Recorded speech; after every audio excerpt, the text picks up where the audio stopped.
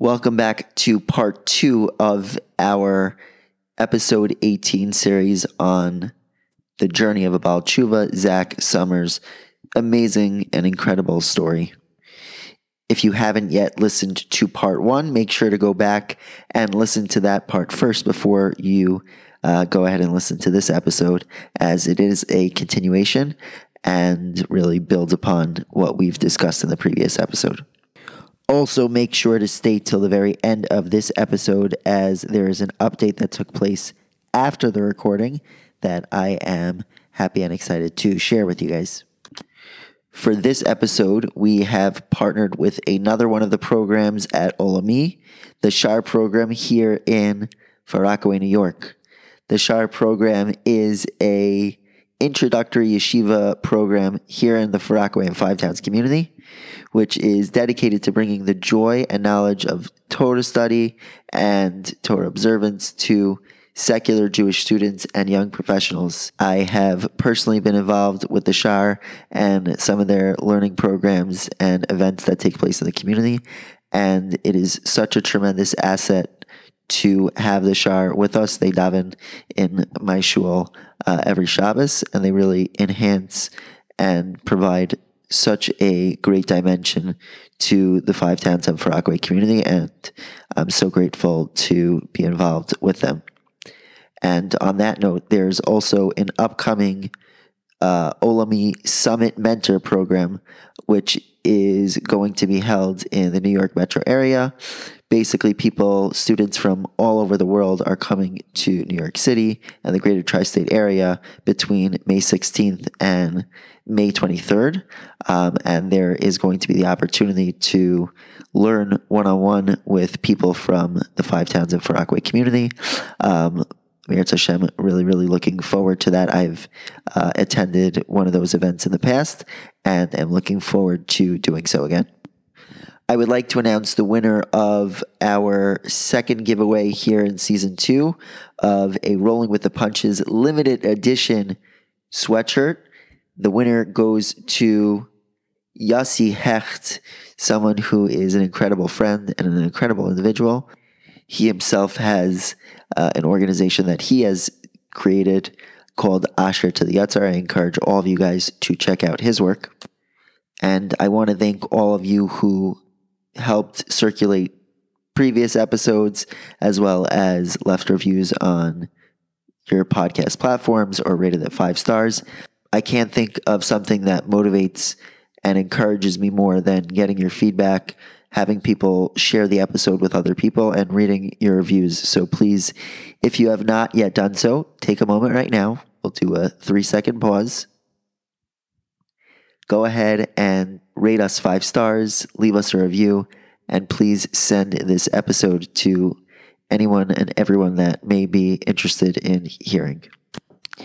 Finally, I did get an email after releasing the part 1 of this episode of someone who reached out and said just how inspiring they found Zach's story to be, and they happen to have known Zach.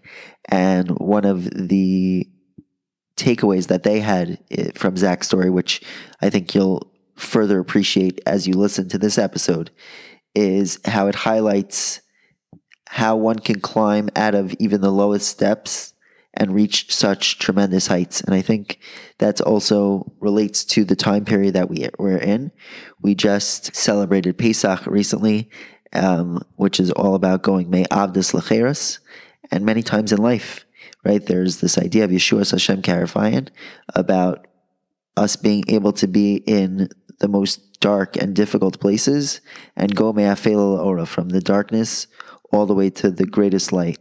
And Zach and Zach's story truly illustrate the potential that all of us have, that it's never too late, that we're never too far, and that we always have the ability to come back and climb out and strive for higher and more connection and growth. And just like we mentioned last week in the introduction, just like Rabbi Akiva, who also witnessed the greatest of darkness, losing so many of his students, And thinking we may have all thought that that was the end, he picked himself up and restarted that which is responsible for Torah as we know it today. I hope all of you guys enjoy this second part of our episode. I went to shake her hand and she's like, "Oh, I'm Shomer Nagia." I'm like, "What does that even mean?" And she explains it to me and I'm like, "That's so cool. I have to write that down on my phone."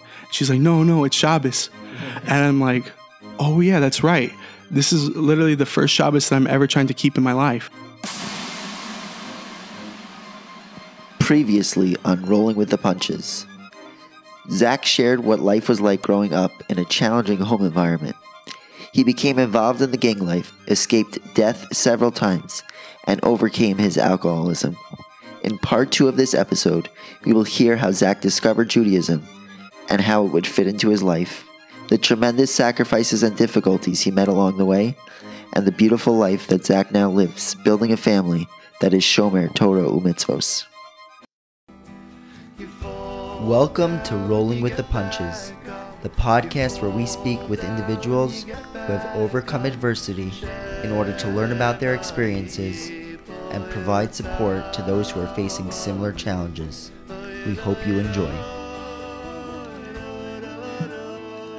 Okay, so now let's kind of go to the second leg where you just came back from a birthright trip. You enjoyed the free flight. You came back and you weren't really doing anything observantly different. What happens next? Yeah, so 4 years later from birthright, my brother Joshua, amazing name. He really brought me into the promised land. Into the land. He really helped me out a lot and many times in my life. And he came up to me. He was like, "Hey, look, I'm a part of this young Jewish professional group specific to Arizona on Facebook. And a group from Philadelphia posted about a trip to Israel in this group. And for some reason, my brother was like, that sounds nice. Like, maybe my wife and I should go on this trip." So he signs up for this trip, not knowing any. Your brother's married, right? Yeah, married, and is he Jewish wife? He's religious, but like, I think he would want to be more religious, honestly, because he was on a really high level. Like, I think he wants to be on a higher level. He definitely has that desire. The lifelong journey, right? Okay, and he, why, like, I don't know, for some reason he wanted to join this trip not knowing anyone at all. He knew no one from this community. He's in Arizona with me. It's the same marketing as Birthright, so. Right, yeah, exactly. It's a free flight. Okay. Exactly. Sounds like a great deal. And his wife had never been to Israel, so sure. He applied for the trip and he didn't make it onto the first year. So the second year they called him back. And this was in 2019. And he got accepted. And he was like, well, he came up to me. He's like, "Look, I got accepted to go on this trip to Israel, but I can't go because my wife's pregnant." He's like, "Why don't you go?" Wow. And I'm just like, oh, wow. I am trying to like learn more about what it means to be Jewish, and I could use a trip to Israel. That sounds nice. You know what? Why not? I'll give it a shot. And at this point, you're not observant. Nothing's going on in terms of your religious observance, and nothing at all. Okay. Nothing at all. And for some reason, I'm just like, I'm gonna go for it. And I sign up for the trip, and no joke, I get accepted, and I get my spot the last day, the deadline. I'm like locked in. You're the last spot. And this would be like the story of the series of events that's about to happen. It's just like everything was like right at the last second. Hashem always comes through, like, and it was such amazing hashkafa. And so I get approved for this trip, and I end up paying because I missed all the classes that you would take to get like a discount on the trip. I ended up paying like for the full trip out of pocket, you know what I mean? Like, so I'm like, okay, I'm actually, I'm paying for this. Like, this is coming from my hard-earned money, which most of the people on the trip, it was like fully subsidized. Right. And then I'm like, as I'm like on a plane flying to New York to meet this community, I'm just like, oh no, like, why am I doing this? Like, I'm probably just going to have another poor Judaism experience that I'm used to from growing up. And I'm like doubting myself, like, man, maybe I shouldn't have done this. Getting really nervous. And it turns out it was quite the opposite. It was the most refreshing Judaism experience I ever had in my life. And it was with a community called the Chevra, Rabbi John Erlbaum and Rabbi Menachem Benedict, Rabbi Nash. And, you know, these people, this Chevra, they really treated me like they cared. And they like, I could tell that they wanted to help me, and they wanted to show me true Judaism. And I was learning things that no one ever took the time to teach me. Like, someone took the time to talk to me about the Amida on the bus. We were like in Tel Aviv. I never heard of that. He's like, yeah, it's just like a nice thing to say these blessings. Like, even if you're not religious, like just to say them, it's like a cool thing. And I was like, wow, it does sound nice. And I just remember, like, it was the first Shabbos, and we were in Sfat. And it always is in Sfat. Such a holy, spiritual place, right? And it was the perfect setting, you know, because to start my journey on this simcha, to start it on such a like high level note is such a beautiful thing, because like a lot of people, they can't say that, you know, they grew up and maybe they had poor experiences. I had that, but to have like true Judaism, like from the start, to be introduced from the start, I'm really lucky. And so I'm in Sfat, and Shabbos is coming in, and this guy, he had binoculars. He was looking at the mountain. Well, it was already Shabbos, so it was Saturday day, and he was, you know, looking at this mountain with the binoculars, and it was Mount Meron. I didn't know what that was. And I was like, wow, this is so beautiful. I have to ask if I could look through the binoculars. So he let me look through. And as I'm passing them back, I see this girl. I'm like, wow, like, who's this girl? She's beautiful. And like, I saw her earlier. I was like, wow, who's this girl? She's beautiful. Like, but coming on this trip, I didn't want to talk to any of the girls on the trip, because I took care of my family back home and had a lot of issues there in Arizona. Philly's long distance. Yeah, long distance. Like, it makes no sense. And when I saw her, I was like, oh, you know, she's probably the Rebbitzin, because she was dressed sneeze. And I'm just like, okay, whatever. I wasn't going to talk to any of the girls anyways. And so she was coming up to look through the binoculars as well. And I was like, wow, who is this girl? She's beautiful. And she looks through the binoculars. She passes it back. She looks at me. I look at her. We lock eyes. We have a strong connection. And like, I went to shake her hand, and she's like, oh, I'm Shomer Nagia. I'm like, what does that even mean? And she explains it to me, and I'm like, that's so cool. I have to write that down on my phone. She's like, no, it's Shabbos. And I'm like, oh yeah, that's right. This is literally the first Shabbos that I'm ever trying to keep in my life. And all I know about Shabbos is my brother wouldn't use electricity on Shabbos, because my brother, like, he would keep Shabbos, and so I left my phone in the hotel. And so we went to the meal, and she's teaching me the brachas on Netilat Yadayim. I never heard of this in my life. And I was like, wow, this woman is on a high level. Like, if there's anybody here that knows these brachas, then maybe they're not taking the time to teach another yid these brachas. And for me, that was so special, because I grew up in this Reformed temple, and no one took the time to teach me anything or care to see how I was doing. Right. And that's all I ever wanted. And then she taught me Hamotzi Lechem Min Haaretz. And I'm like, wow, like, it's amazing. And so throughout the trip, and you were eating this up. Yeah. And it was beautiful. And I felt it was so special to me that I met such an amazing woman. And the rabbi of the trip, Rabbi David Nyberg, he asked me, he's like, and he's such a special rabbi, like, he barely made it on this trip.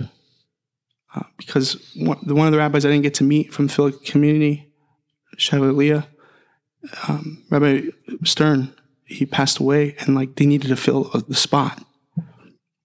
He was Nifter, and so they got Rabbi David Nyberg from Brooklyn, and they call him up on Thursday, and they call him like on Wednesday, and they're like, "Hey, can you like help us out with this trip? Like, can you like be like the leading rabbi of the trip?" And he said, "I have to ask my wife." And she's like, "Sure, go. Why not?" Like, kicked him out of the house, kicked him all the way to Israel. Right. And he made it. Like, it was so spontaneous, and it only everyone was sense. in it for the free flight. Right, exactly. And it only makes sense because like everything like on my journey was so spontaneous that he would be the rabbi of this trip. And so he asked me, he's like, "Is there anyone that you like on the trip?" I'm like, "Well, yeah, there's this girl, but she lives in New York and I live in Arizona. How's it supposed to work?" He's like, "It's only a 6-hour flight. You can make it work." I'm like, "I don't know." So things like were getting more serious. So we sat down with the rabbi to speak, and the rabbi is like, "Look, she's obviously on a higher level than you. The only way you two are going to be together and things are going to work out is if you go to yeshiva." And I'm like, "I don't even know what a yeshiva is." So he explains it to me, and then it's like, I don't even know my Aleph base. And so, I'm like, and plus I take care of my family. How is this supposed to work out? Like, makes no sense for me logically to make such a big sacrifice, right? And so my trip in Israel was amazing. So awesome. Like, I came back to Arizona, and now I'm thinking like, well, what now? Like, how's it supposed to work with that girl I met in Sfat? And all of a sudden, the rabbi reaches out to me from the Chevra, and he says, "Look, we're having a reunion Shabbaton in a week. You should come." And I'm like thinking to myself, I was just with you in Israel last week. Like, I have to get back to work. And I started thinking about it some more, and I was like, wait a second. There's something really special about this community. I have to go see it in person, see what this community is all about. So I took time off from work, and my boss was like, "I was this close to putting you on the schedule, and then you took time off from work." And I'm like, "I know, I'm coming back from vacation. I'm going on another vacation, but I'll be back in a week." And so it's like what every Jew has to deal with on, Tishrei. Yeah, this is my introduction. We prepared you. Exactly. And so like I barely make it to go to Philadelphia. And it was like such an amazing time, right? And, it was time to come back to Arizona. And I get this spontaneous opportunity to go visit my aunt who lives in the Poconos. So I push back work from the Poconos. And then I get this spontaneous opportunity to go to a camp in upstate New York. Rabbi Nash, he's like, are you by New York? I'm like, "Yeah, why?" He's like, "There's an amazing camp that changed my life. Do you want to go?" What was the camp? Camp Sinai Retreat. Okay, Sinai Retreat. Rabbi Teitelbaum, Rabbi Hauer. And I was like, sure, I'm all there. And by that time, I was on a bus. After I said yes, he's like, "I don't even know if it's still available." The rabbi of the camp, he emailed me 3 days ago, and he said there's only one spot available. So he calls me back. He's like, "You got the spot." Then I'm on a bus from Borough Park. I thought I was in Israel. I've never seen anything like this in my life. Like in the States, like growing up in Phoenix, like if you saw someone wearing a kippah, you're like, what's going on? Where'd this guy come from? It's like that. And so I'm in Borough Park. I thought I was in Israel, and I'm on the Monsey Trail bus. There's a mechitza. What an introduction to Yiddishkeit. Yeah. And I'm like going upstate New York, and it was so beautiful. And I remember just walking up to the camp. I'm like on this crazy journey. Like Hashem is just taking me all these different places. And I go by the base, and they're davening in there, and they're wearing black and white. And I'm so scared. Like the clothes I'm wearing, I feel like I stick out like a sore thumb. Mm-hmm. And then I start talking to some of the guys, like, cause on the outside looking in, like you have these like preconceived ideas. It's intimidating. And then I talked to the guys. They were the nicest guys I've ever met in my life. Like so personable, really caring, geschmack guys. And so I'm set up with my first chevrus in my life. I'm learning how to daven, to put on tefillin. And had an amazing time at this camp. And just when it was time to leave this camp, Rabbi Teitelbaum was like, look, 2 things. 1, I want to send you to Israel. And 2, I want to give you tefillin. I'm just like, wow, like I have to get back to Arizona to get back to work. Like, I was like, I'll think about it. And I started to think about it. And I realized, wait a second. Hashem is literally bringing me from this place to all these different places. If I say no, I'm cutting that flow. I'm going back to Arizona to my old life, and that's it. I'm not going to Israel to study in yeshiva. So I said, I have to go. If not now, then when? If you're not for yourself, then who will be for you? This is the most time that I ever took out of my life to do something for me. I had to do this for me. And I was like, Rabbi, I'll go for 2 months. Even 2 months for me was a really big sacrifice. So I need to stop here for a second because this is so remarkable to me. How much you sacrificed, meaning you felt like you needed to be back home doing all these things, and you really took a leap of faith and sacrificed so much to be able to open up a door, that was there. And I think for a lot of people, this point is what's so scary to them, is like, I have this life that's kind of going on its course right now. And how do I just like give that up or not take care of that? I have jobs, I have this, I have that, I have family. And like, you want me to kind of change courses? And for you to have done that shows such a deep level of faith and emunah. It's remarkable.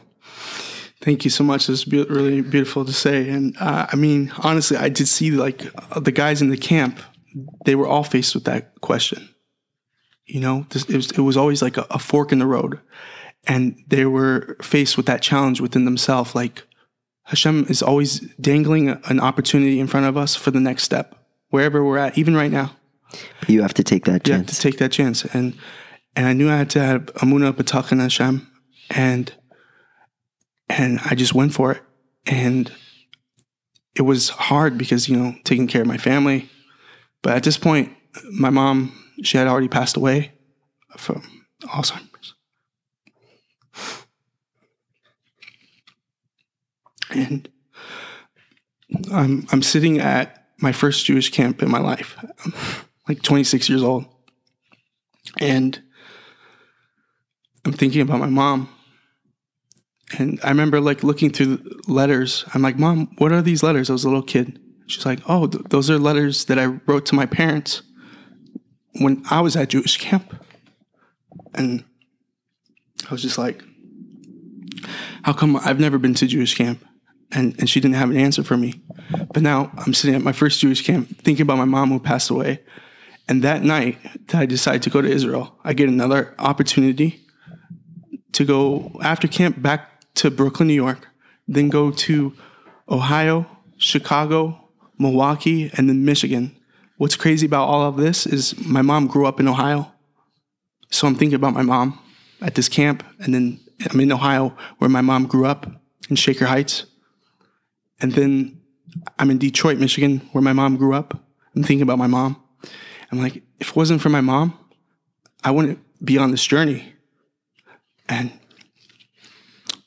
it's such a bracha, like to think about what our family, our ancestors had to go through to get to this point for you and me to sit here. Like, just if we could connect those dots and really understand what it took for us to sit next to each other right now, we would live so inspired. And, it always seems like my mom, like it was just at the brink point that things could have just been cut off. Like, where's the hope? My mom's last name was Hope. It was Wolpe, and then she got married. It was Hope. And then like Hashem like brought me back on the derech. And now I'm in Israel. And it's the high holidays. And it's Slichot. And I'm living right next to the Kotel. I walk out of my dorm, I can see the Kotel. I'm like Hashem. Where were you? You were in Aish? I was at Aish Torah. Okay. And I was like, Hashem, like you literally took me from the lowest of lows to like the holiest place in the world. Like, why me? Wow.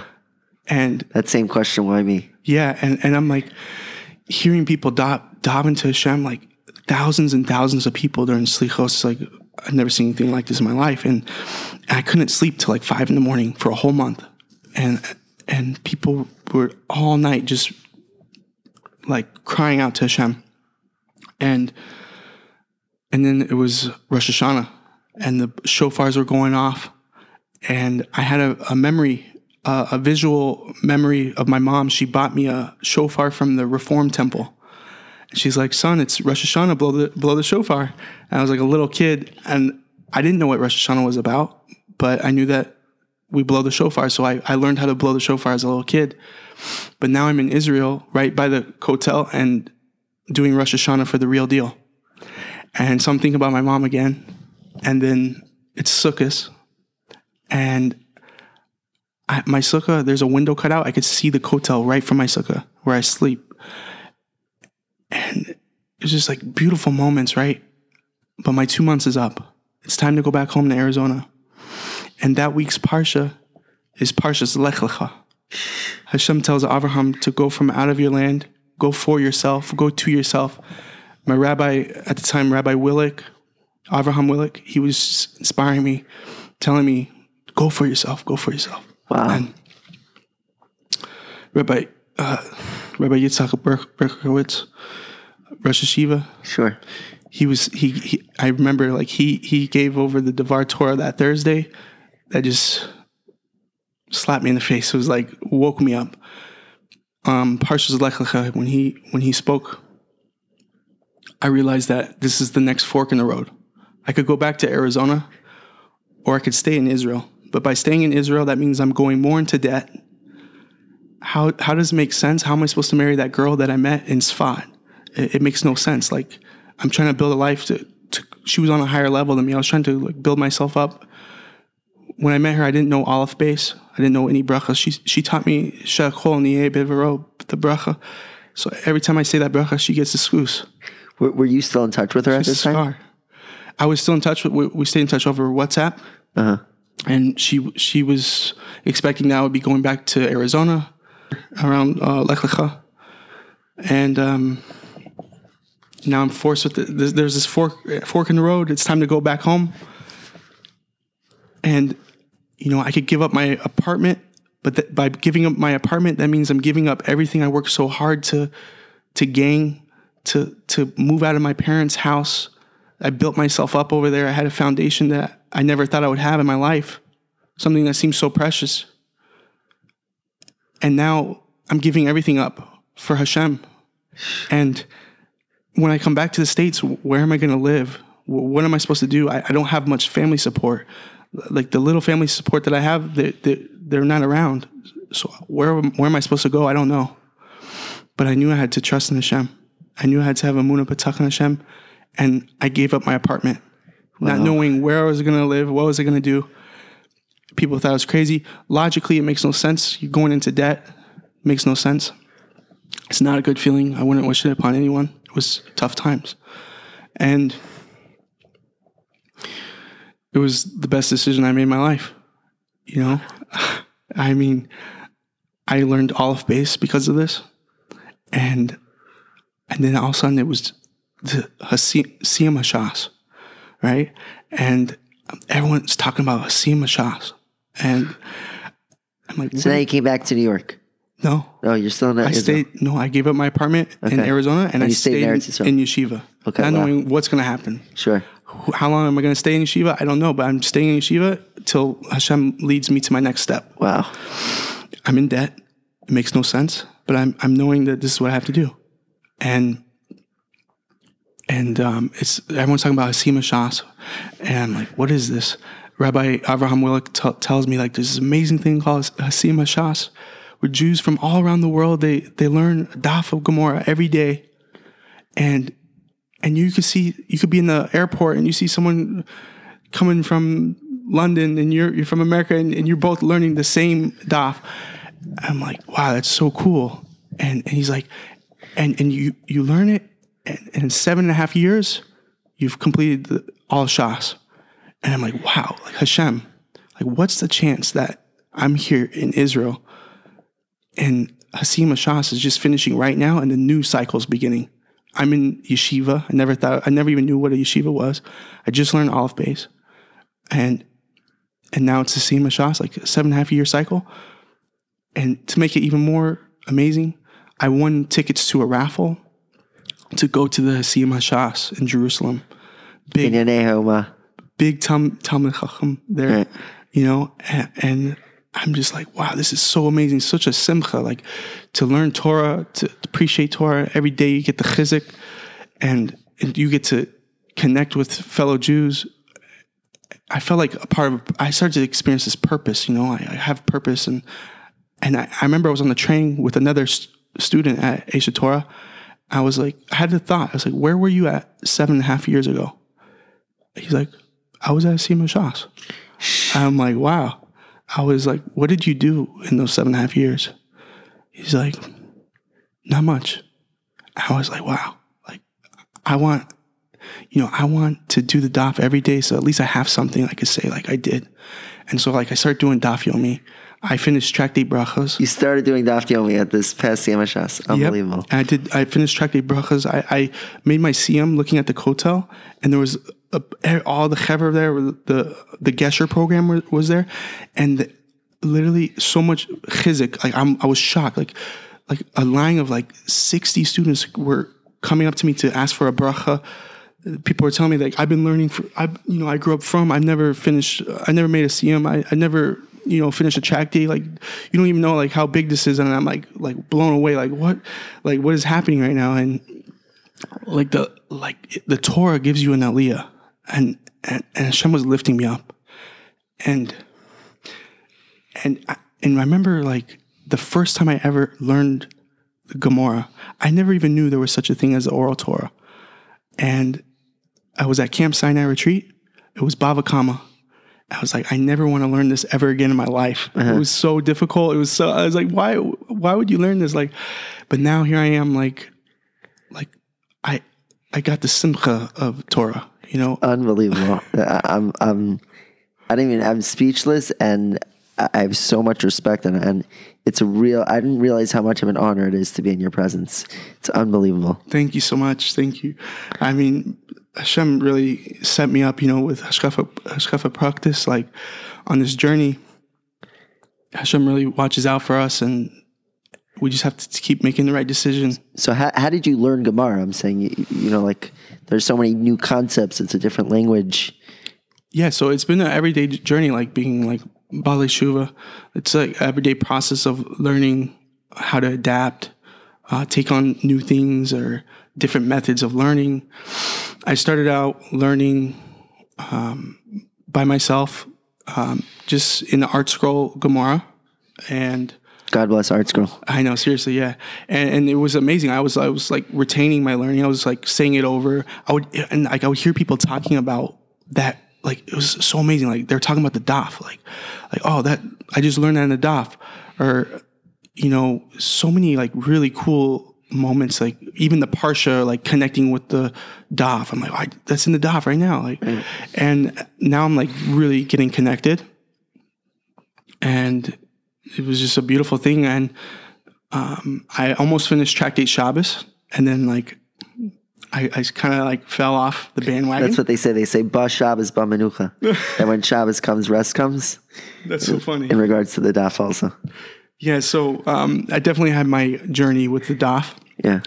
But Baruch Hashem, it's a daf a day. So it's like you get off the train, you get back on. Yeah. So I got back on in the next stop. And now I just finished Tractate Megillah. Wow, unbelievable. Yes, and I'm doing right now Moed Katan.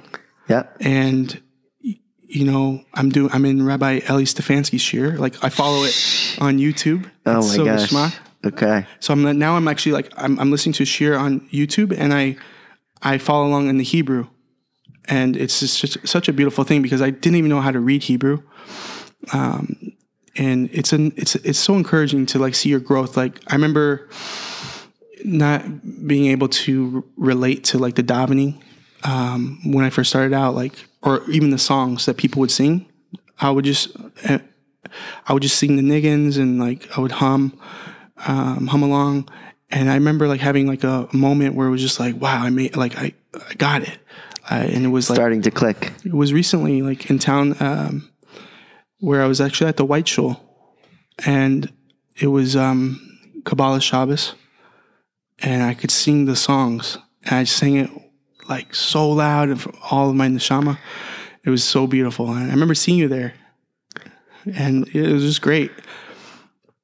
So what happened next in the story? You and then I want to kind of come back because there are a lot of questions. Maybe we'll even make this into a 2-part episode because there's so much I want to ask, and it's just such a remarkable opportunity to have you here. What happens after you made a siyum on brachos? You're in Eretz Yisrael. What's next? So I'm here. I'm in Israel, and because if this was a movie script, you need to meet that girl again. Exactly. So let's tie that in. Let's tie her in. So she's in New York, and she's an English teacher. She gets hired as an English teacher at a high school. She starts a job, and they're like, by the way, we're making you a math teacher. And she's like, what? Like, that doesn't make sense. Like, she doesn't want to lose her license. So she's just like, you know what? She really wanted to stay in Israel to go into seminary. She gave up everything. She left her apartment, and she went to seminary, and she went to Mayanot. And so we're both in Israel together. So we would go on like Taco Tuesday dates, and we would, see each other in Israel, and we're growing together, learning, and still in contact. And it was the week before Purim, and Rabbi Horowitz of the Shar program, he came out to Aish Torah, he came to Israel, and he spoke about this program called the Shar. And he's like, there's this amazing program in Far Rockaway called the Shar. We set guys up in a Jewish community. You could learn during the day, or you could work during the day. You could learn during the night, and you have Shabbos. I'm like, that sounds amazing. Like, I literally have nothing when I come back to the States. Maybe I'll call the rabbi. I barely got his phone number. And then right after he left, it was Purim. And then COVID became a thing. Like, we never knew what COVID was. And then, like, everyone left Israel. Like, it was crazy. Like, all the yeshivas shut down. Right. Everyone was gone. And America we were from the outside looking in, America just looked like really bad. But I'm in Israel. I'm in the old city, and no one's allowed to come into the old city. And, no one's davening at the hotel for months. Kabbalah Shabbos, no one's there. And I'm like, why do I have the excuse to be here, like, alone, like in the city where, like, normally there's, like, people from all around the world. You could barely even walk. And now there's, like, silence. Like, why me again? And so I ended up staying in Israel for 10 months, not 2. My Pesach Seder was looking at the Kotel when the old city was locked down. Normally people come to the old city. And then Shavuos, I went to Sfat, and Shavuos, the first time I ever got Hagba was on Shavuos. Wow. It was such a special moment for me. And then I went back to the States, and I called the rabbis, and I got accepted into the Shar.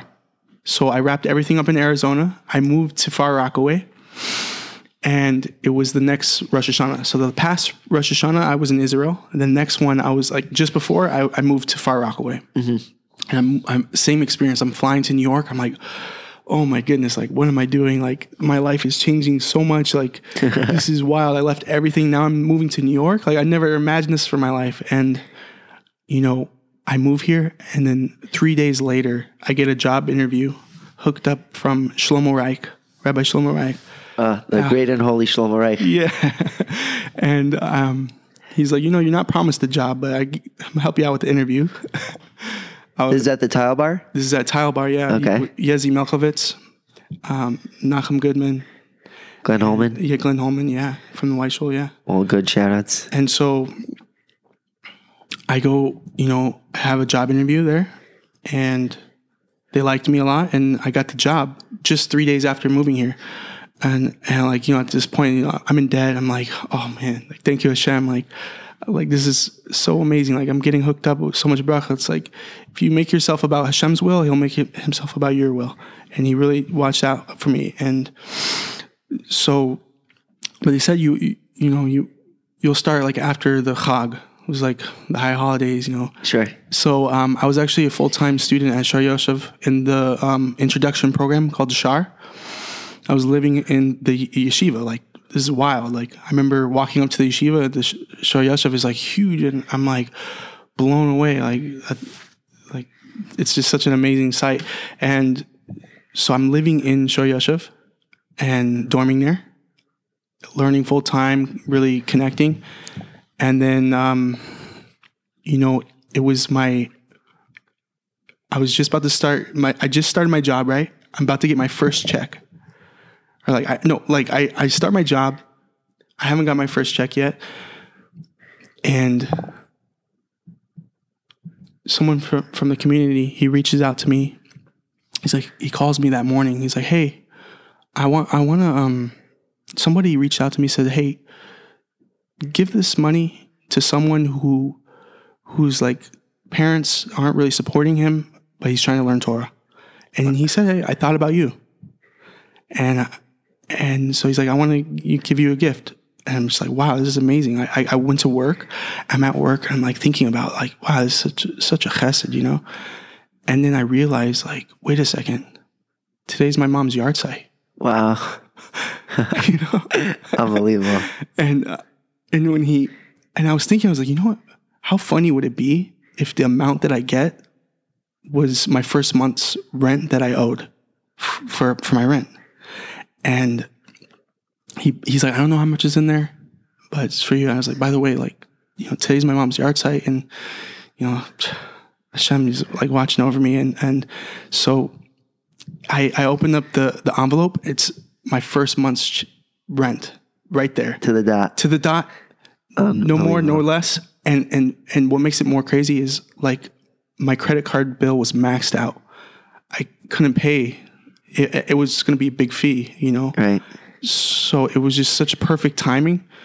And then, so now I found myself working, learning with the Shar, growing a lot, amazing people, the people, like such a schus that I get to be out here with such amazing people in the 5 towns, to go to Shabbos meals and just connect. Like, and my friend, I have a friend who, he asked me, he's in the Shar. He's like, do you think your old gangster friends would have ever imagined you being at a meal like this? And I'm like, no, never. They would never suspect me to be here. And in fact, like, there was times where like when I moved back to the hood, like they didn't even recognize who I was. Like they forgot who I was. Wow. It's just like people forget. And so, yeah, I went from living in Arizona and I'm thinking about how's it supposed to work with that girl that I met in Sfat who lives in New York. Now I live 20 minutes away from her. So she came back here also. So she came back too. And we're going on dates on Central Avenue now. Kosher food. Yes. So like never in my life did I imagine like I would be living 20 minutes away from that girl that I met in Sfat. What was she doing here? She's an English teacher. Wow. So fast forward a little bit. So you're meeting this girl. You're the girl of your dreams over here. Now you're in Shar Yoshev. She's 20 minutes away. You're getting sushi at Sushi Tokyo. Yeah, exactly. Absolutely. I'm definitely still Taco Tuesdays at Gray's and Streets. At Gray's. Okay, good. And so, I'm in a position like where I'm like, I want to get married, but I'm still in debt.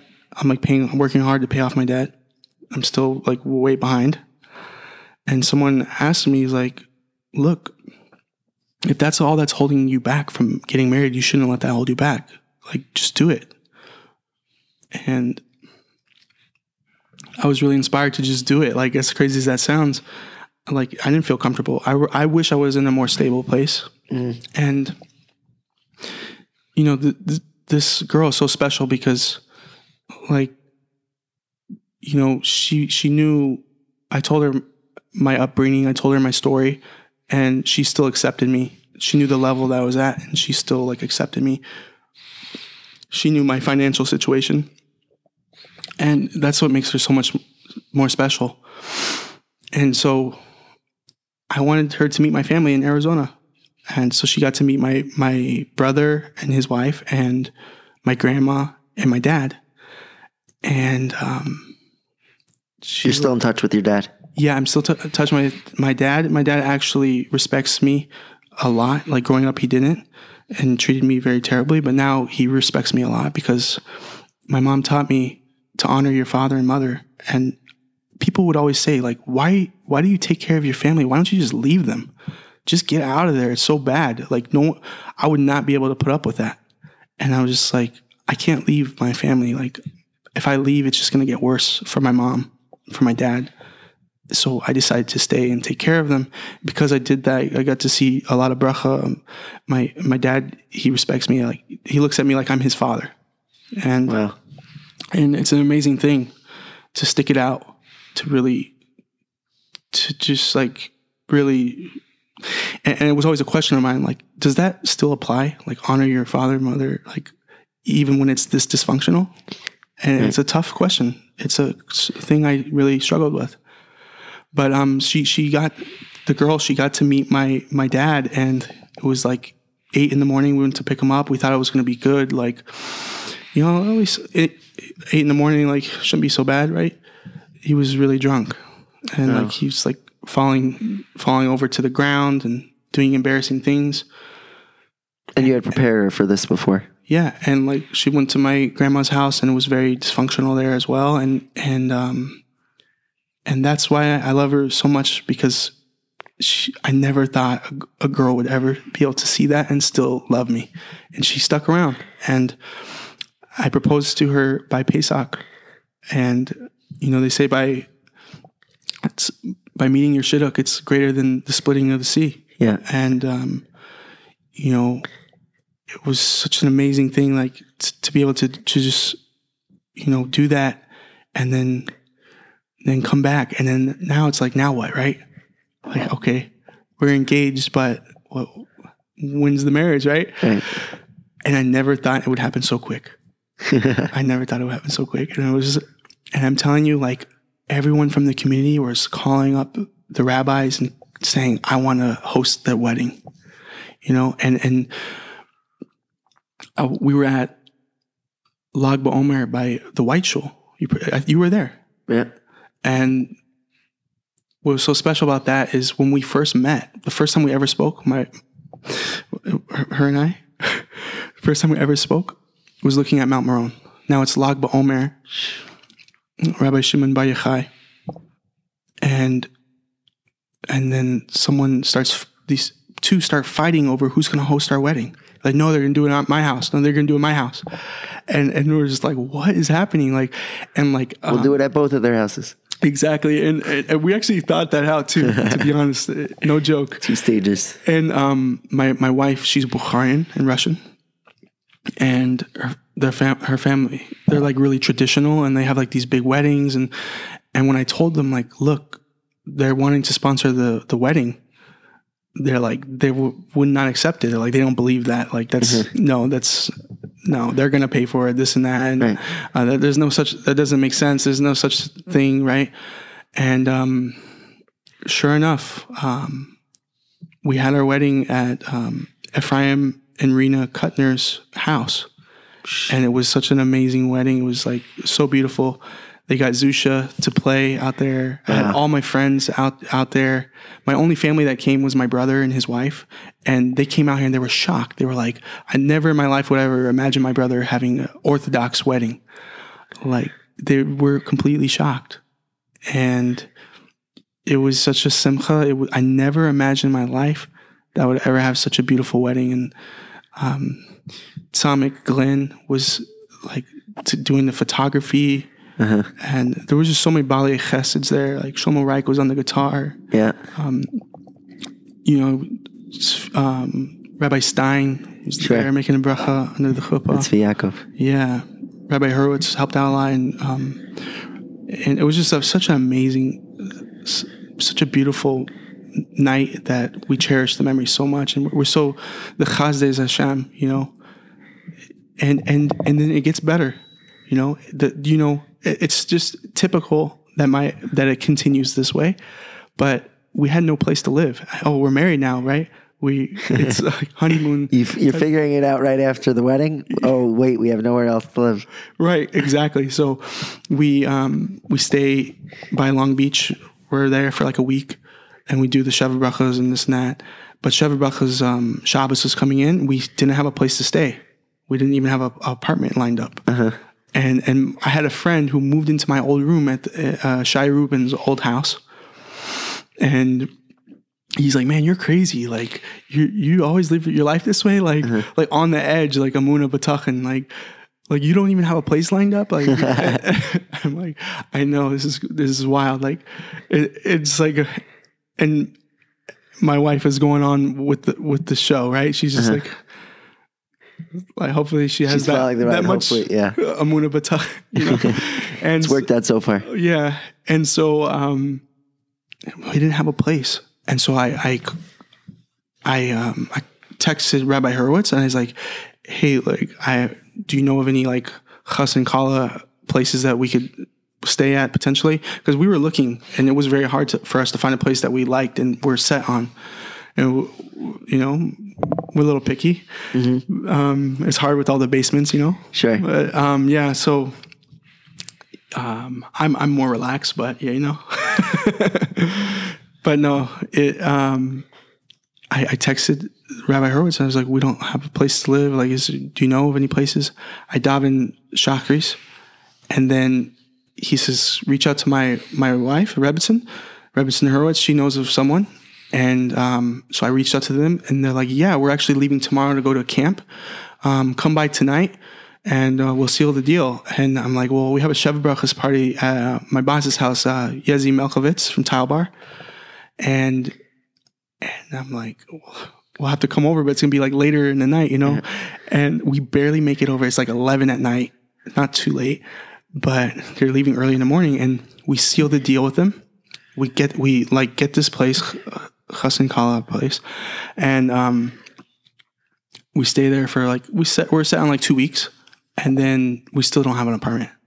So we're like, can we extend? So we extend 2 more weeks, and you know, we still don't have a place. And then eventually they're like, "Hey, look, Can we just keep it?" Yeah, exactly.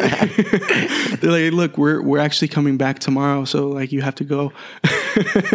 And, we actually got approved for an apartment like that day, the day they were coming back. We got the keys to the apartment. And, when we were checking out this apartment, like it was so amazing. A shkacha practice, like, there was a apartment chat, you know, and it was after Shabbos. There was a post, and there was like Central Lawrence, and I was like, "Oh, I'm gonna hop on that," you know. So I called, and she's like, "Oh, call me later." And I called her the next day. She's like, "Oh, call me later." And I called again. She's like, "There's 2 people in front of you, and plus we can't even show the place today." And we're like, just like begging, like, "Please, like, what do we have to do to like seal this deal?" And we're like, "We'll pay like half a year's rent, like just to get this place. Like, what do we have to do?" And she's like, "Okay, fine, I'll show you the place tonight." We show her the place tonight, and this happened before the wedding, but it was such a hard place to get because of it's a co-op, and so she's like, "So where are you getting married?" And we're like, "Oh, in Ephraim Kutner's house." She's like, "You said Ephraim Kutner?" She's like, "You know, if it wasn't for him, my son would have gone to yeshiva in Israel. And Kiras Hatov, I'm going to help you out." Wow. And so we got the apartment. And, you know, it's such a bracha right by KMH. So we go to Mavakshi Hashem. Right. Such great chevra. The Kutners are there. Yes. Sure. Rabbi Zakatinsky. And I feel like it's such an uplifting place to be. So what I want to do now is to try and, first of all, I'm just like so totally blown away. We took a Mincha Mara break, by the way, just for those that are wondering. But I want to get into a little bit about the process, hopefully to be able to give other people who are in a similar journey to the one that you're currently on and you have faced, to give a little bit of chizuk, and also to help out people who are looking for more meaning to their Yiddishkeit, to, you know, feel as inspired as it seems like you are. So the first question I have is, when you're coming from, seemingly nothing or very, very little, and you see this mountain of what Yiddishkeit is, and there's so much to learn, how do you not get overwhelmed by like how far behind you are?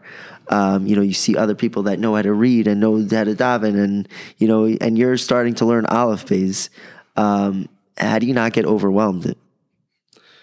So yes, it is very overwhelming, and it's easy to look at other people and where they're at, and compare yourself and wonder why you're not on that same level, especially when it comes to like being with the minyan and everyone's on the same page, and knowing where everyone's at with the davening. You really have to like try to speed things up and try to catch up to so you don't stand out like even more of a sore thumb than I already felt like I was standing out.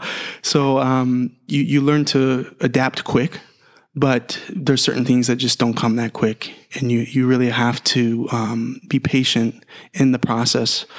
And it's a lot of people do burn out that are Baal Teshuvas because they are too intense. They go and they get a lot of they feel this pressure that we're talking about. Yeah, and they go forward quick, and they make a lot of progress, but with great sacrifice. And I've battled it out with a lot of Baal Teshuvas just standing right next to each other, watching each other struggle alongside them. I remember personal struggle for me was like, I was so discouraged from davening, because like when I would put on my tefillin and I'm daven, my tefillin would be like falling off, or like the cap would fall off and hit the ground and make a big noise, and everyone's looking at me like, who is this guy? That happens to all of us. Yes. And so like with time, I start to see like, okay, like this is not just a me thing. And I become less and less insecure, but there's a lot of insecurities there. You wonder why you can't keep up with the davening so quick, even when you're reading in English.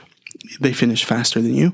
And then when I first started reading Hebrew, by the time I finished my Shemona Esrei, they could have ran laps around me like 3 times, 4 times on the davening. And so it's easy to compare to yourself to people, but it's not worth it. And you have to just take it day at a day. And I think the best thing to do is to look back at your achievements. Like I was discussing earlier about the Kabbalah Shabbos, like that was a big achievement for me. Like when I got to sing the songs that I used to hum and really get into it.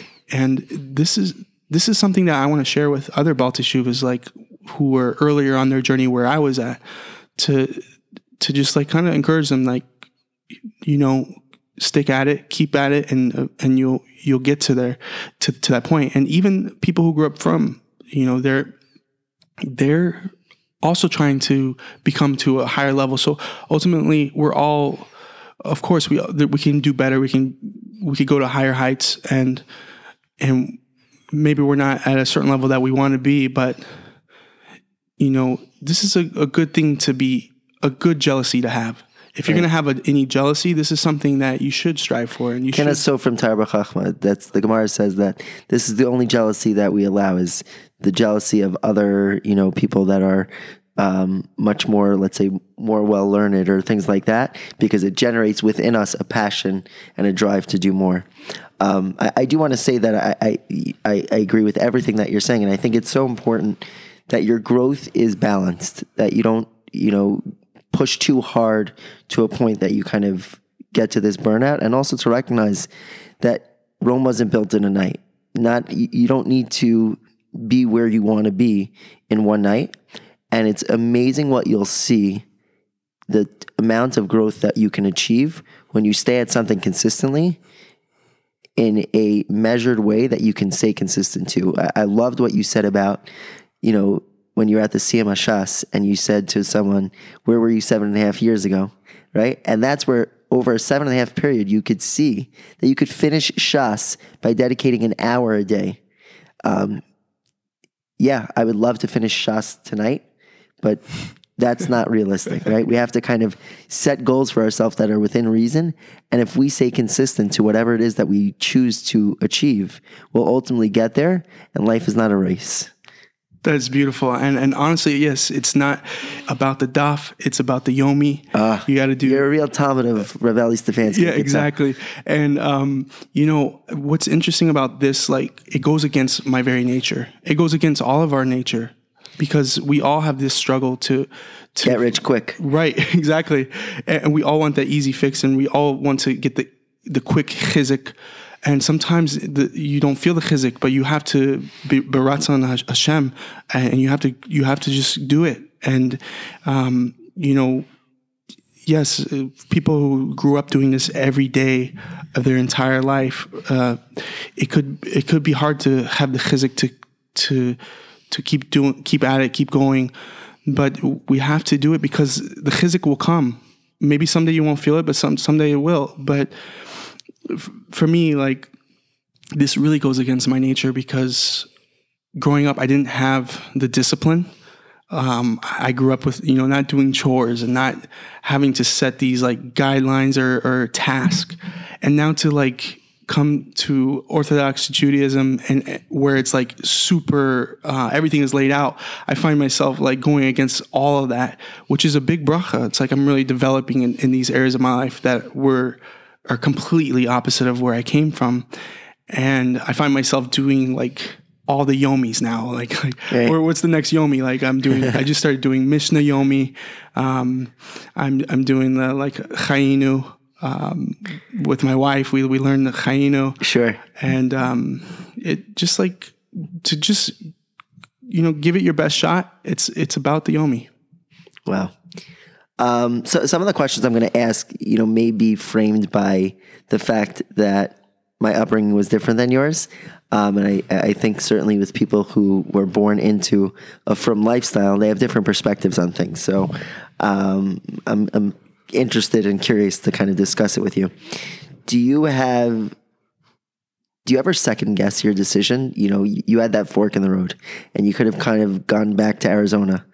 And I'm sure there's areas of responsibility. There's an achrayus. There's a responsibility to be in Eved Hashem, to be someone that serves Hashem.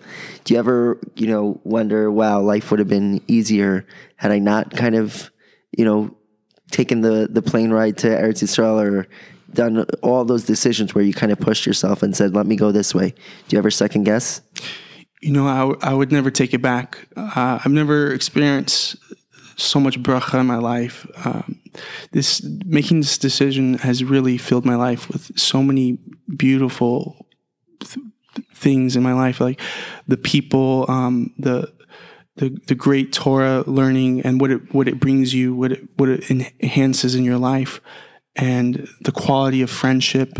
Like growing up, I couldn't even trust my own family and my own friends, and being in a community like this, I think it's easy to take for granted what you see on a daily basis. That's like you're used to. Oh, everyone wants to, host someone for Shabbos, or show a chesed, or do this and that. But there's no one like our people. There's no one like our nation that would do such these great things. There's so many different organizations that, like, wow, like who would take the time to actually put in the work to make a greater cause to this world, and I don't think I would go back, but there is, of course, there is the reality that I face, that is where I came from. It's that draws me of like wanting to be.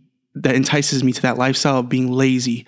Like, it's nice to live a life that's comfortable. You don't have to worry about going out and doing Find the minion at 8 o'clock, exactly. 7:30, wake up at Nate's before your work. Right. So like, I'm not Daven Ma'ariv later. Yeah. Right. I'm not used to these type of things, and I am learning to adjust to it. And it's a beautiful thing. Like, and I recognize and understand why we do what we do.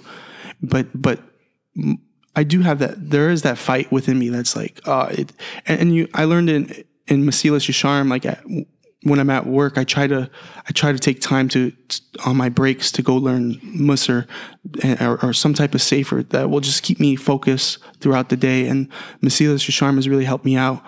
And it's true what it says in the book that, it's too cold outside. Like I don't want to go. Like, or I just came home. I just winded down. Like, it's very easy to get comfortable, and Judaism is not a life of being comfortable. It's a life of getting out and going against what the world is sitting in. Right. Like Avraham, when he went to where Hashem brought him to, away from what is so easy and for us to just sit in.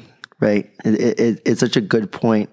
I was going to ask you, what do you miss most from kind of your previous lifestyle? Would you say it's that lack of responsibility, that feeling, not that it's a good thing, but there's a certain level of kind of complacency in terms of like, I have nothing to do and that's okay. Yeah, I definitely think that's it, because I grew up with no one coming over to the house, no guests, no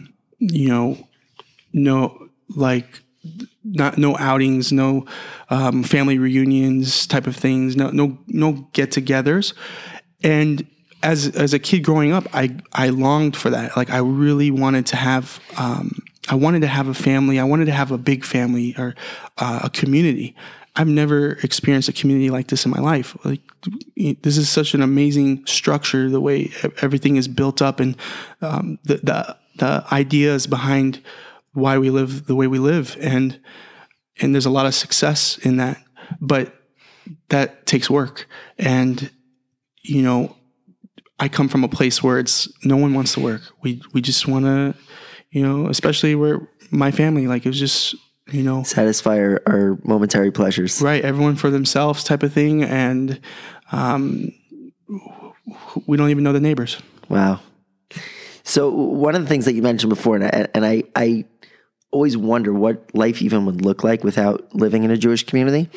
I once remarked to my Talmidim, my wife and I were on Erev Shabbos driving somewhere, and we were playing it very, very close to Shabbos. And like, it just occurred to us, like, oh, we could just find the closest Jewish community and knock on a random house that has a mezuzah, and we'll come there for Shabbos.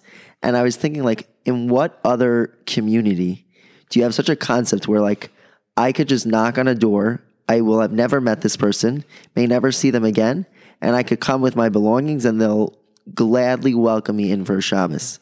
And that's when we kind of think of this beautiful gift. I was just away with my wife, and some guy, a firm guy who was in the hotel, he said, can I borrow $100 or whatever it is? I just don't want to go back to my room. And it's a mitzvah to lend somebody money. And like, in what other planet would I lend somebody $100? He said, I'll give it back to you the next day at Minyan. In what other planet would I do that with someone that I've never met?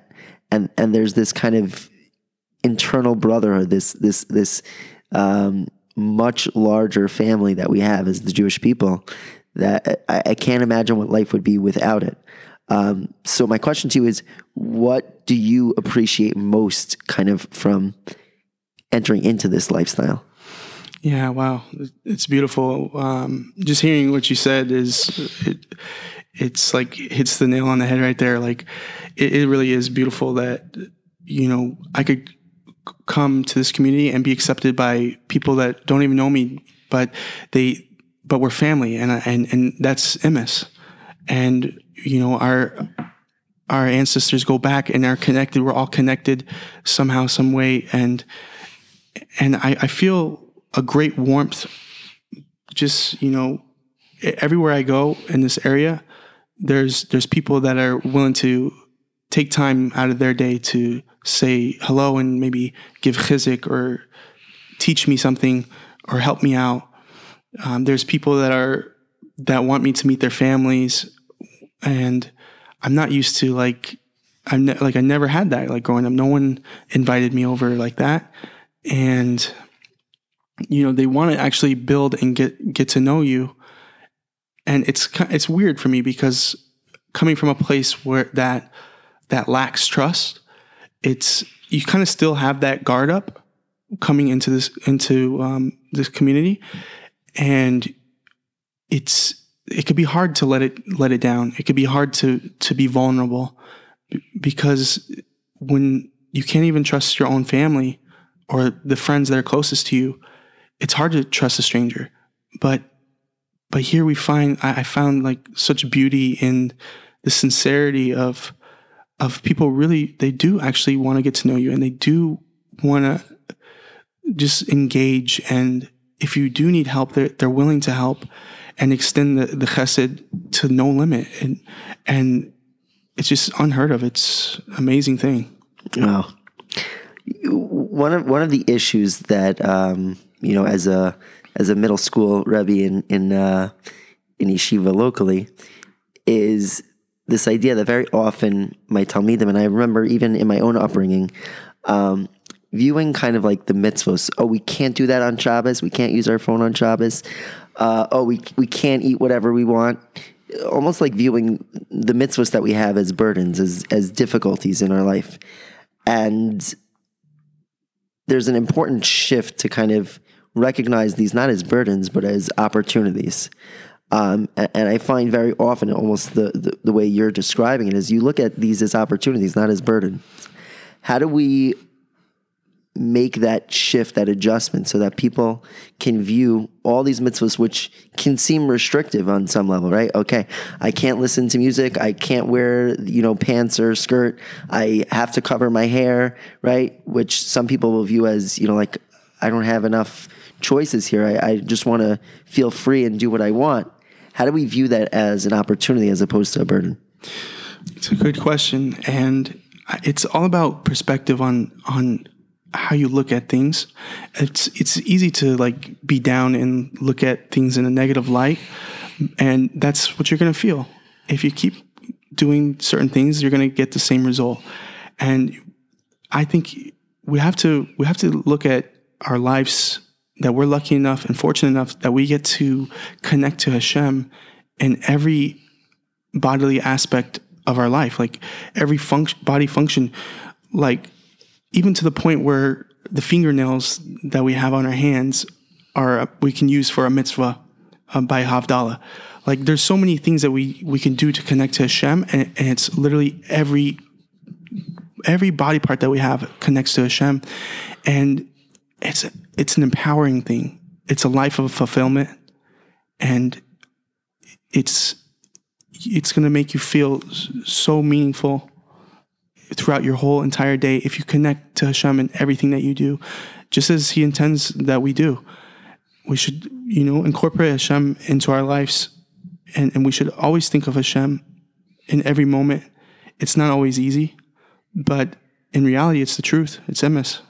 It's about flipping the perspective of, you have the choice. You can view this as a burden, but what type of life is that, and what are you gaining from that?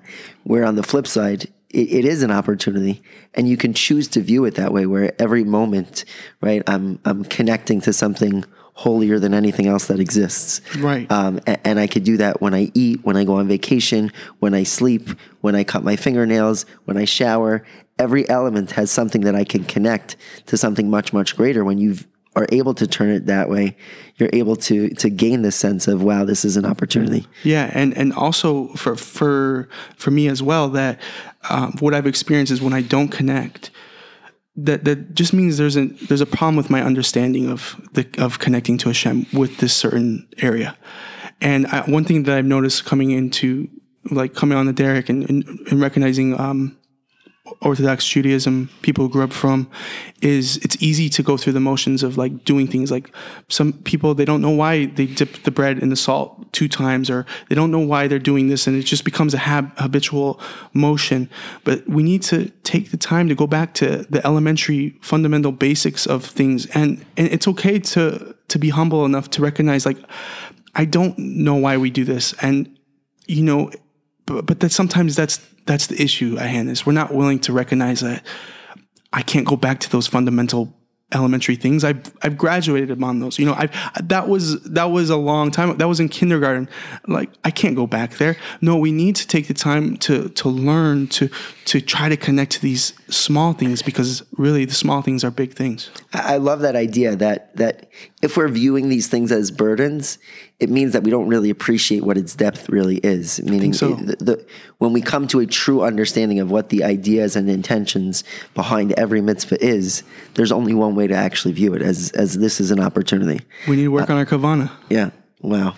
I'm so amazed, and we were together, I think, Hanukkah time by Rabbi Neuberger, and he said something. There was a shar, get together, and he said something about Hanukkah. I forget exactly all the Torah, but he said that Hanukkah is about making sacrifices for Yiddishkeit.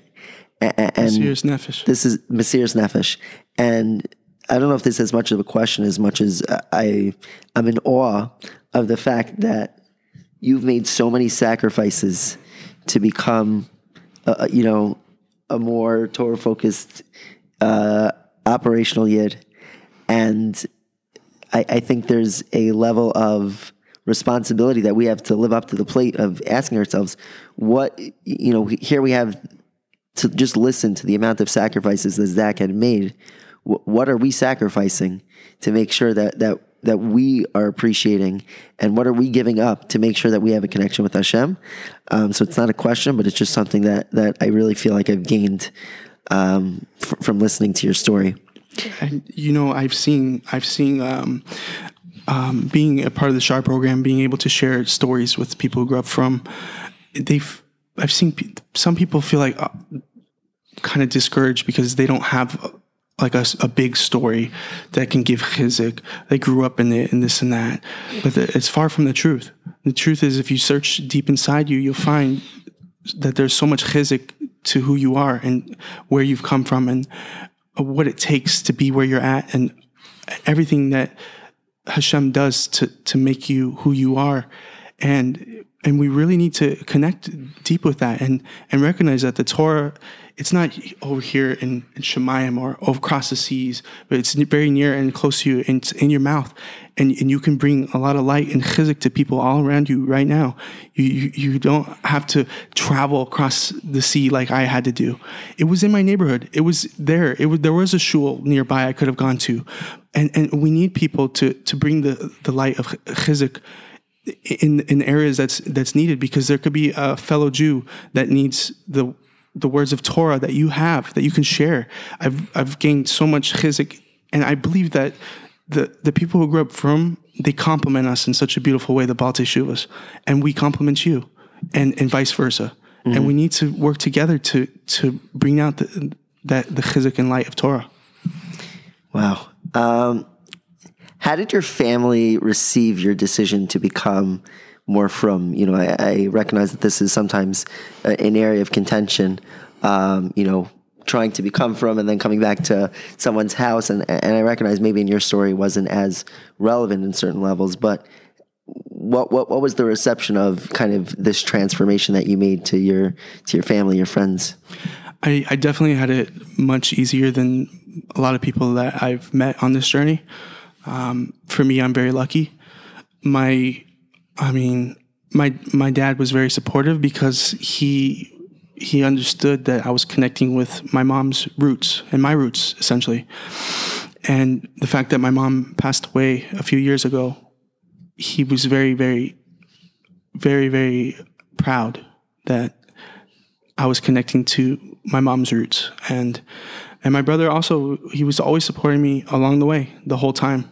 And like I said, I have a small family, so there are some family members that were very kind of weirded out about it, and I told them, judgmental, cynical. Yeah, I understand, because they were never exposed to it. They never saw it. So even for me, it was weird. So I could only understand that it would be weird for them. Mm-hmm.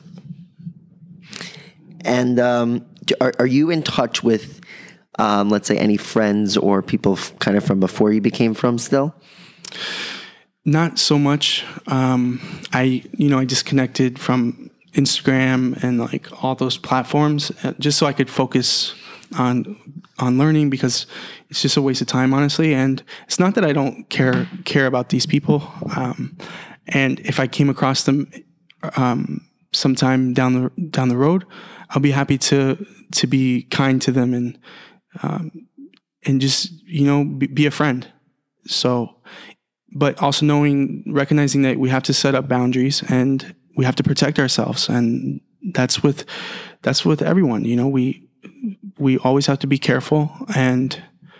But yeah, I'm not so involved, and for me, that's a bracha. Right. And it's sad to say that, you grow up in a certain state. I could say I grew up in this state, for 25 years, right? 26 years. And I have more close friends in this neighborhood, or people that I met on the journey, than I ever gained in those 25 years. So it goes to show that the next half of your life or more can be more of a blessing. Like what you've experienced in life so far, it could get better. And things they can always be brighter. Some people have mentioned this feeling of feeling alone in the process. Again, I think touching on what we're talking about of, if you have family members or friends that are all living a different lifestyle and you're all of a sudden making a transformation, what would you say to someone who kind of feels alone in this journey? They know that they want it, but they feel alone in the process. Yeah, if you're feeling alone on this journey, the best thing that you can do is do your best to gravitate towards the warmth of Torah and the warmth of the chevra. Find a good friend, find a good chavrusa, and find good connection to Hashem in any way possible. It's easy to shy away. I find myself shying away and feeling intimidated, and feeling sometimes even that you're not on the same level as everyone. So it's hard to connect. That's a big thing. It could be a big struggle, but sometimes it could be a big lie. It's definitely not emes that we don't belong, because we are a part of Klal Yisrael, and we need to do our best to fight those type of thoughts and get connected. You fall down, you get back up.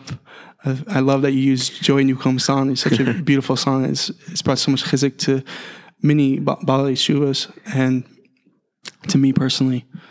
And it's that way. We have to keep getting back up, because there's going to be times where it gets hard, and we have to bounce back, and we have to get connected and do our best to just keep coming back. Wow. Maybe you could speak a little bit about the value of having a mentor, a Rebbe, as you're kind of going through this growth. For me, I've been lucky. I've been very lucky to have many great rabbis that have encouraged me along the way.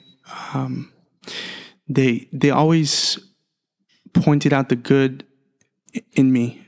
That I'm so lucky to hear these words, because coming from a place where you don't hear words of value or uplifting you, it's like so nourishing. It's so important to even just sit at the dust of the sages, the rabbis, just be close to these words, because it's like being planted in the ground and being watered by the waters of Torah. It's whatever you have to do to just get close. It's easy to shy away, but to try to get planted and sit at the feet of the rabbis and hear Torah, it's so important. And whoever you connect to, just try your best to connect to a shir or reach out, and it will enhance the growth much faster for you. Wow. And I think that there's more and more of these types of programs and opportunities to kind of be set up with someone. And even if it's not a rabbi, but someone who just has been, through this for a little bit more. I think in any area of life, if someone has a little bit more experience in something, they can give you, certain elements or perspectives that you may not have. And I think that's part of the reason why I wanted to speak to you. I'm gaining so much because I don't have your perspective and, gaining so much from that. Yes. When it comes to, and again, I in your particular story, I'm not sure how relevant this is, but maybe you're aware from others, entering the parsha of Shidduchim. So, sometimes as a Baal Tshuva could be more difficult. The dating realm is very, very different than the secular dating realm in terms of how relationships develop and, are maintained and things like that. What advice or encouragement would you give to someone who's entering the dating realm as a Baal Tshuva? Yeah.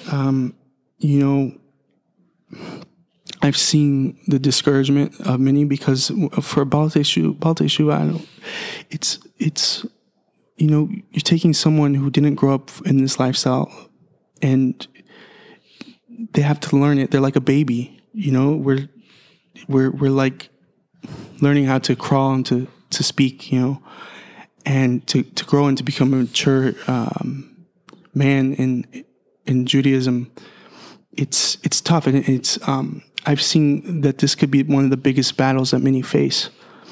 From the biggest advice that I can give on this is to have emunah b'tachon in Hashem, because you never know. You never know where it's going to come from. I never thought I would be sitting here with Rabbi Eli, and I never thought that I would be learning the Torah that I'm learning, and you didn't know you were going to meet a certain friend. So it could be tomorrow, You can meet someone tomorrow, and it could be your Shidduch b'Shemayim, And we don't know what's planned for tomorrow. We just have to take it day by day and know that Hashem has orchestrated to help us out. And I was learning Daf Yomi with my friend Johnny Dozal, and it's amazing. In Moed Katan 18b3, and it says here, every single day a heavenly voice emanates and declares, the daughter of so-and-so is destined for so-and-so. Such and such a field is destined for so-and-so. Since one's mate is predetermined, how can one man lose his prospective bride to another? There's amazing seeing Gemara and Nida 16b states, the angel appointed over conception is named Lila. It takes the drop from which the child will be conceived, sets it before the Holy One, blesses he, and says before him, Master of the universe, what will become of this drop? Will the person who develops from it be strong or weak, intelligent or foolish, rich or poor? And then at that moment, a man is assigned a wife. It is appropriate to determine the extent of the sustenance he will provide her and the family they create together. Although one's blessing in life are preordained, they are not realized unless one makes reasonable efforts to obtain them. See Chavos Halavos, Shar B'Tachon. I actually read that book. Chavos Halavos is such a beautiful book. Yeah. At Tile Bar, we get 15-minute breaks. I go to read Musar, and it's such a positive thing to do, especially when you're around such a high volume work environment, just to get the right focus. I think that's what it is. We need the right focus. You see people, they're discouraged. They're going about their day and they're like, oh, is there a shidduch for me? I'm 32 years old, Baal Teshuva. How am I? It's my time's up. Chas v'shalom, right? That's not true. We need to get our perspective and focus in the shift right direction to Hashem. Hashem has a plan, and we need to have emunah b'tachon. I love everything that you're saying, and again, I speak a lot about certain elements of challenge in shidduchim for those that are facing physical disabilities. But I think that the tool is the same, is that you need to recognize emunah b'tachon. And I think your story of where you see how when Hashem wants you to be in the right place at the right time, He'll orchestrate anything that you need to get you ultimately to where you need to be. It's a difficult challenge, but I think to hear it from you that is the key to keep in perspective is something that's super, super powerful. As you look ahead to the future, I'm so inspired by, learning Musar during your 15-minute lunch break and, just having davened with you, Marv before, the transformation from living, in Arizona, as part of a gang, and, battling your own, alcoholism at an early age and all the things that you've experienced to where you are now. It's nothing short of miraculous and remarkable. And I'm wondering what the future holds for you. What do you envision? What are your goals for yourself? What type of upbringing do you want for your family? Wow. Well, it's sad to say that I never had time in my life to dream. I never had.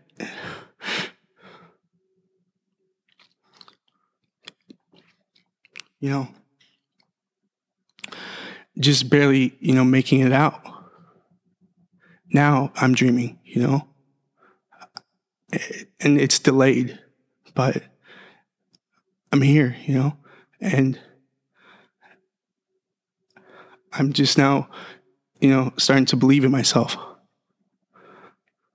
So I'm hoping to grow and to develop myself every day, and my main goal is to have Devekis Hashem, and I think through that, being a supporter of Torah,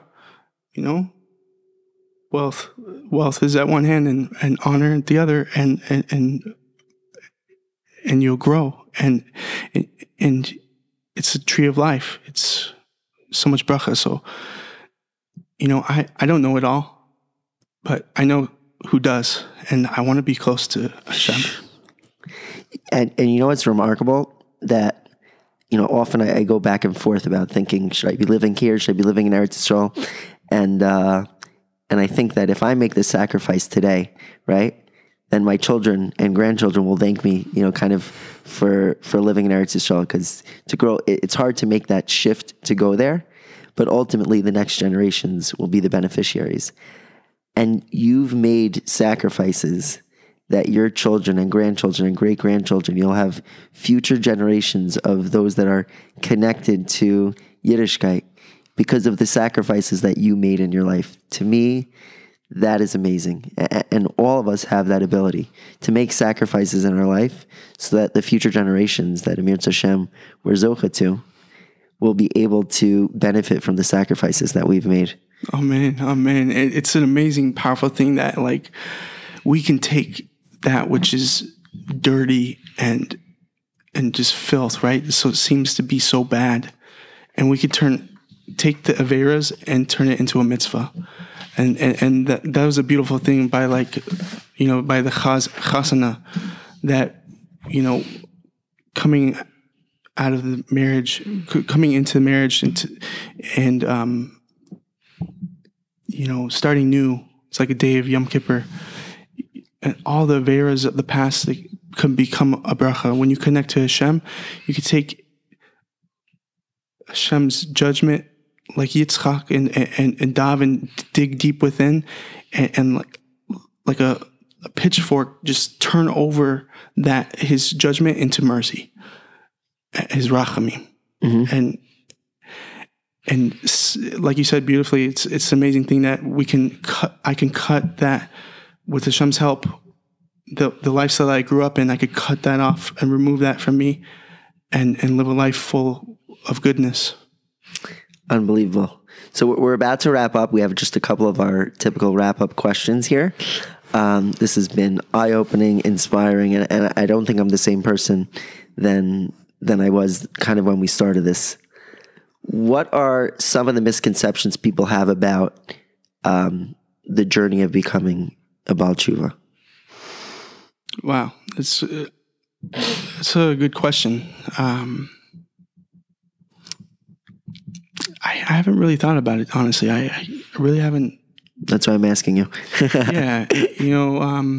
I think the biggest misconception could be that it is said a lot that it is easier for us because, everything is so fresh, right? So in a sense, it's true. But in reality, we have the same challenges that people who grew up from have as well. And when it comes to connecting to Hashem, like with true kavana, we have the same battle, if not just as big, right? It's true of both of us. So I think that's a misconception. I think we need to fight together. We need to give chizik to one another and build each other up and become one. And there needs to be unity because sometimes it could be hard to connect to one another when someone's on such a high level and we're not there yet. It's like, it reminds me of playing basketball at the park, like being a little kid and wanting to play basketball with my older brother, Josh, when I was little. And they wouldn't let me play because, I'm not with the big boys yet. Right. So just let us play and we'll give you chizik and from what I've seen is from the people that take the time to kneel down and give us some Torah knowledge and give us a boost. It's like I imagine it like a rocket, like they're reaching out and then we just soar together, like shoot up together. So that you think you're reaching down, but really you're reaching up. It's funny that you keep on like phrasing it as higher level, lower level and things like that and kneeling down. I view it the entire opposite way. I view that we need to try and climb to your level. Wow. We need to try and raise ourselves up to get to where you are. It's fascinating. I mean, I feel like looking around and I see like people who got it, they're doing it. They've been doing it.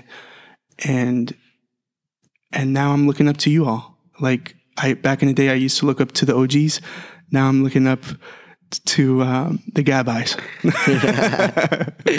The original Gabbis. Calling the shots over here. Sure. What would you say is the hardest part about your journey of becoming a Baal Tshuva? What was the hardest part? The hardest part would definitely have to be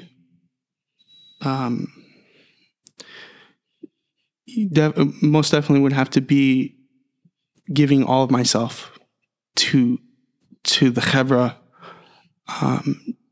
to kahila, like just to go to the shul. I definitely shy away a lot.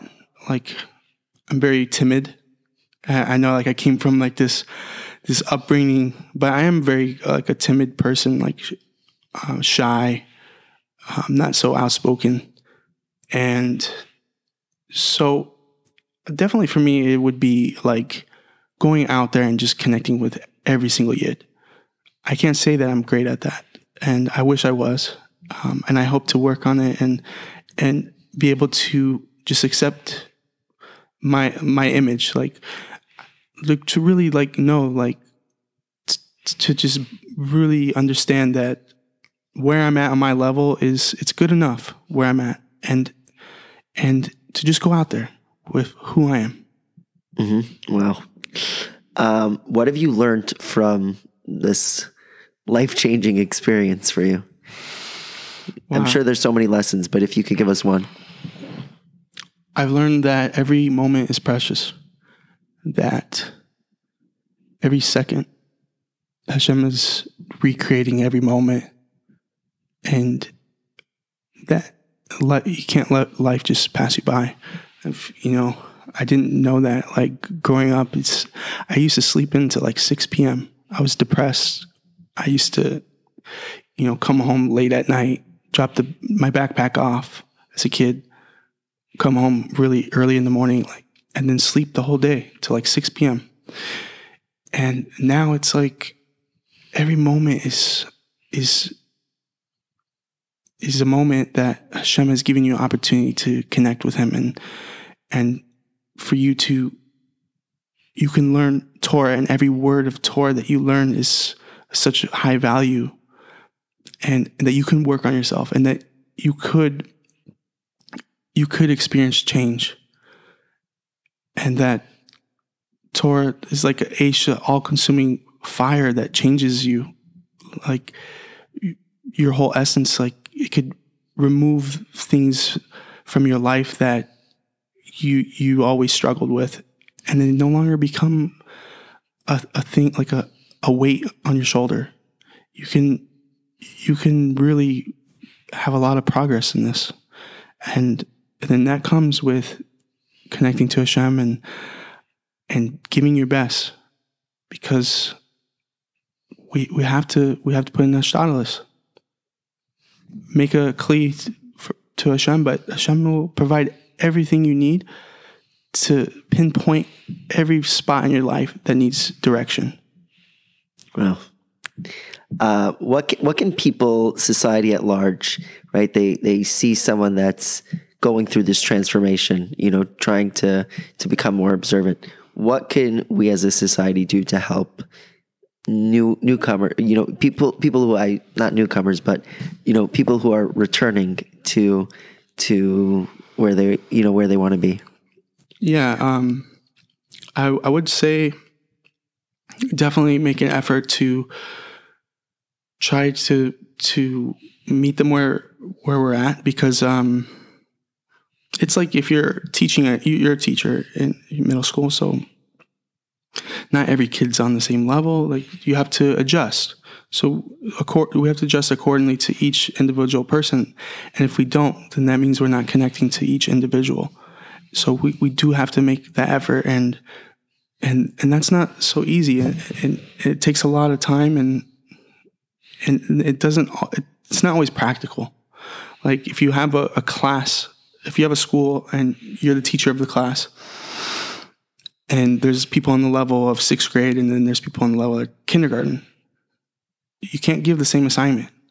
So it's not fair to just give the same assignment and expect, the same results from both people. That's why, the Talmid Chachams, they realize the need for us to translate the words of the Hebrew Aramaic into English, and it's such a bracha, and there's a great advantage to that.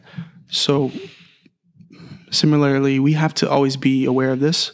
I felt like there was one time at Shor Yoshev where it was on Shavuos, and I joined the Tehillim class with the little kids. I sat with them, and I was saying, Tehillim with them, because that's my level. I mean, these kids are just as good as me, and that's where I'm at. And it's like Rabbi Akiva, and if you give that type of attention, you let people, you give them that opportunity, who knows what could come from that? You can sprout a beautiful tree. And it's remarkable that so often we have pride, and I could very much see it being realistic that I don't want to, go sit with the, the second graders that they're learning Aleph Beis. I'm a 20 such and such year old guy. And there's such a level of humility in being able to say, no, I can gain from here. And I don't care what people say, because I'm seeking truth. And again, I don't even know how you attain that, but it's remarkable. Just in closing, I want you to speak to people who are navigating this challenge. I don't know if I even want to call it a challenge, but they're going through this journey. They know that they're Jewish. They feel that they're Jewish, and they want to reconnect, but it seems scary to them. It seems like it's too hard. There's so much to give up. What type of chizuk can you give? I think you're most qualified to, just kind of having gone through this and made sacrifices to get to where you are. What chizuk would you give them? I would definitely say that things aren't always the way they seem, that you might have preconceived ideas, and you might have thoughts of why you shouldn't get connected. And you might have your worries, but you're convinced by the fact that your neshama is telling you and elevating to something bigger and greater. And once you get a taste, and once you draw close to the fire of Torah, you're going to elevate, and you're going to connect to Hashem in such a high way that you're going to find your purpose here, and you're going to be so illuminated. Your life is, you're just going to be, your mind's going to open up to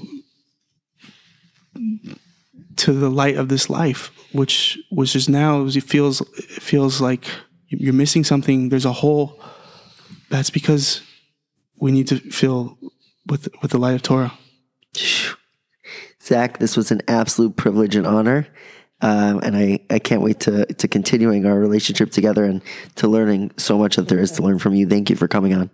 Thank you so much. It's an honor, and I'm really happy that you're my friend. Okay, all the best.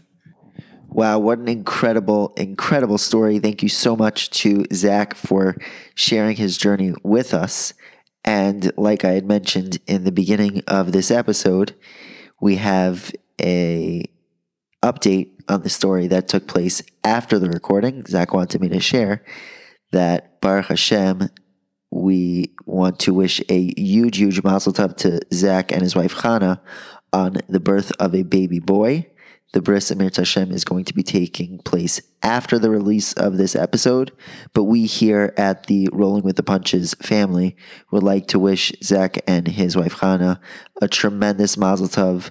They should be zocha to be megadlo l'torah l'chuppah masim tovim, and to be machnisa b'briso shel Avraham Avinu.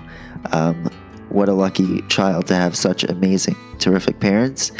And it's amazing to think about the sacrifices that Zach made in his life and how that is responsible for the fact that his son is going to be entered into a frum lifestyle of Torah mitzvos.